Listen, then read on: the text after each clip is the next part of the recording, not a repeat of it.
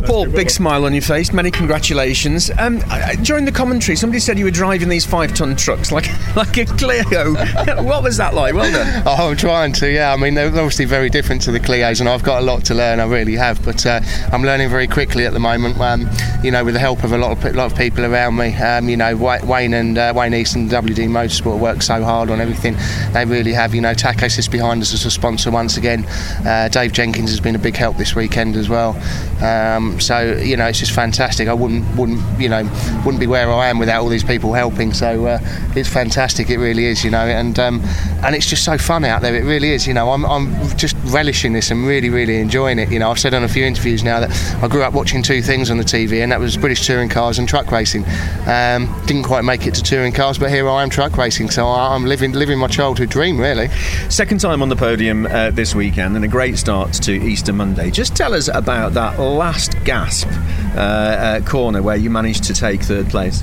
Yeah, do you know what? I mean, I'd never settle for where I am. If I can do better, I always will. But if I was ever going to settle, I almost had, because he had the legs on me down the straight, and everywhere I was quicker, there wasn't an opportunity to pass, and he just slipped a little wide at Druids. And I thought, well, I'll try the long way round, and with some great clean, fair racing, and just managed to make it the long way round through the next corners. So I knew I was slightly better on the brakes and in the corners, but he had the legs on me in the straight, so it was really hard to make that stick. But great racing, and it's been great racing with everybody I've been racing with. It's good, fun, fair racing, and it's just smiling all the way through it. I really am. You were a wily old campaigner in the Clios. How much of that experience are you genuinely bringing to bear in this series?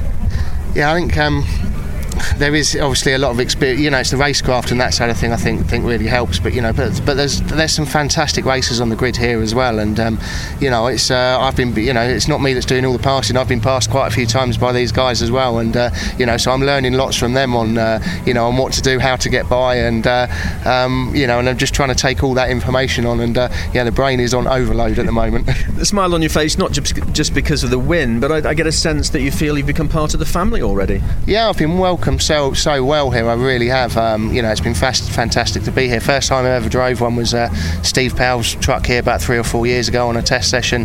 That got me hooked. Then I raced Wayne's at Snetterton in 2017, and then I was completely hooked after that. And I always knew at some point then I'd be coming truck racing, and it was the ideal time now was to come and do it. And it's been fantastic to be here, and I can't thank everybody in the BTRA enough for welcoming me on board the way they have. Well done, Paul. Thank you very much.